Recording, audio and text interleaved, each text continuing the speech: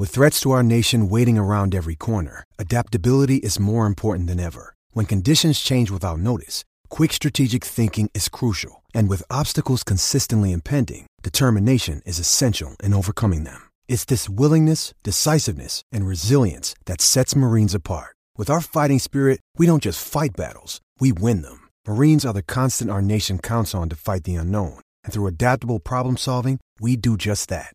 Learn more at marines.com. To Finch, jumps out, smashes the ball over mid-wicket for 6. What a way to counter the threat, Aaron Finch, and let that be a sign of things to come.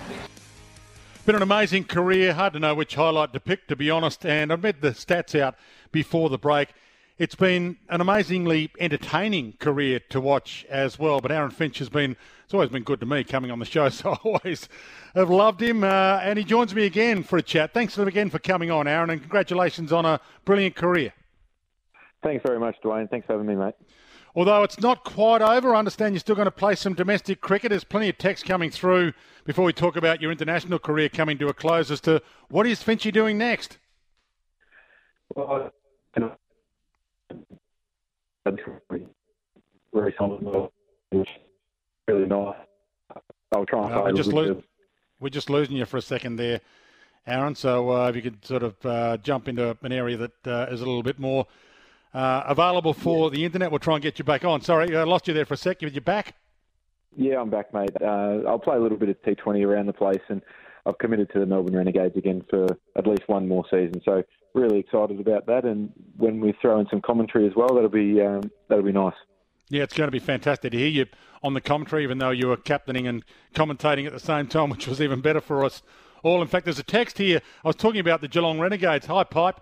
We definitely need to bring some tribalism into the Big Bash. Relocating the Renegades to Geelong and renaming them the Geelong Renegades would be a great start. Do you want to weigh into that idea?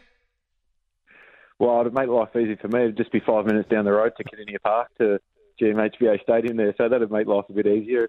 But we've always had amazing support when we've come down to Geelong, and we're very thankful for it.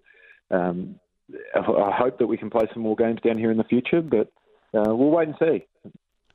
Yeah, has it ever been speculated on moving, or has it ever been speculated on that Geelong needs a BBL franchise?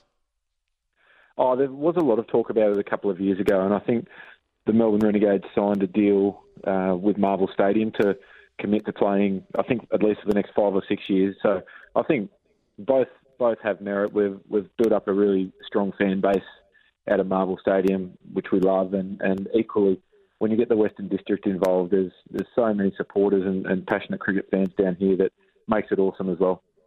So back to you, your decision to retire. What went through your mind when you came to this call? Well, first off, it was all about, can I make the 2024 World Cup, which over the last month or so, it's been pretty clear that I don't think that I can get that far. So I wanted to make sure I gave the team and the new leader enough space and time to be able to sort of take the team in their own direction and see, well, into a direction that they think that they can take it over the next 18 months to be able to give that World Cup a real crack. If I kept playing any longer, I think that by not making that World Cup, I would have been doing the job and the country a disservice in that regard. So there is a while before we play another T20. I don't think it's until August or September. So there is a lot of time to decide who will be the new leader of Australian cricket at T20 form, although there is a chance that Pat Cummins could captain all three. I know you mentioned it at the press conference, but do you want to give us a couple of names as to who you think might be contenders? And can you captain all three? Oh, you could captain all three, but I don't think that would be a possibility for Pat, especially being a fast bowler. What he does in Test cricket and one-day cricket is phenomenal, and I think that workload would just be too big. And I think it's starting to move that way a little bit in other countries as well, where they're splitting the roles a little bit more. So there's plenty of candidates to be able to do it. I think anyone in that playing 11 at the moment could comfortably stand up with the way that the team's situated at the moment. I think between Pat, Means and McDonald, the team's a fantastic place at the moment. Guys from the outside, Ashton Turner, Travis Head, Glenn Maxwell, and all of them guys could potentially take the role and make it their own. And what would be the timeline on it, do you think? I know that you're not playing until August, but you probably need to establish the captain well and truly before then. Oh, I don't think that they need to rush into that. There's such a huge test summer or test series coming up in India, and then a World Test Championship followed by the Ashes. So I think that will take a lot of the focus and energy of the backroom staff and the leadership staff. So I think there'll be an opportunity to probably work behind the scenes a little bit to identify who they want that to be and start to make some short-term plans on what that looks like. But there's certainly no rush. Like you said, I think August is the next T20 against South Africa, and that's plenty of time. There's this theory that it'd be nice to go out at the absolute top of your game, but there's another bigger theory that holds more true, and that is you're better off as a sports person to try and get every ounce of juice out of yourself. Is that the way you see your career has been? You have given it everything you've got, to the point that you did have a 12 months where you weathered the speculation storm and got through it as well, pretty well?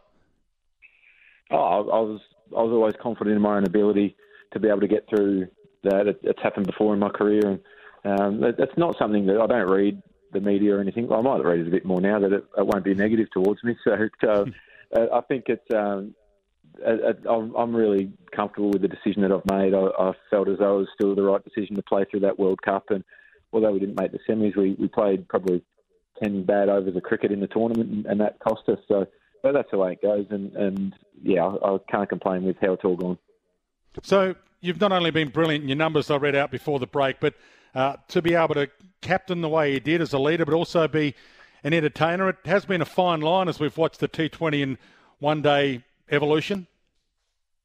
Yeah, the way that the game's gone over the last 10 years has been remarkable, and I think T20 cricket is certainly leading the way in that. And I think as a player, you've got the responsibility to continue to bring the fans on the journey with you, and however you have to do that. It doesn't bother me wearing the mic, and at times you look like a bit of a fool because you say one thing and then do another, but it's a part of the game to bring new fans to the game and try and give people who are sitting at home watching the insight into what you're thinking and how you get to decisions. It's not always the most obvious decision that you get to. So if you can take people on the journey of how you make them decisions, I think it can give people a really good understanding of what it takes to captain out in the middle under a lot of pressure.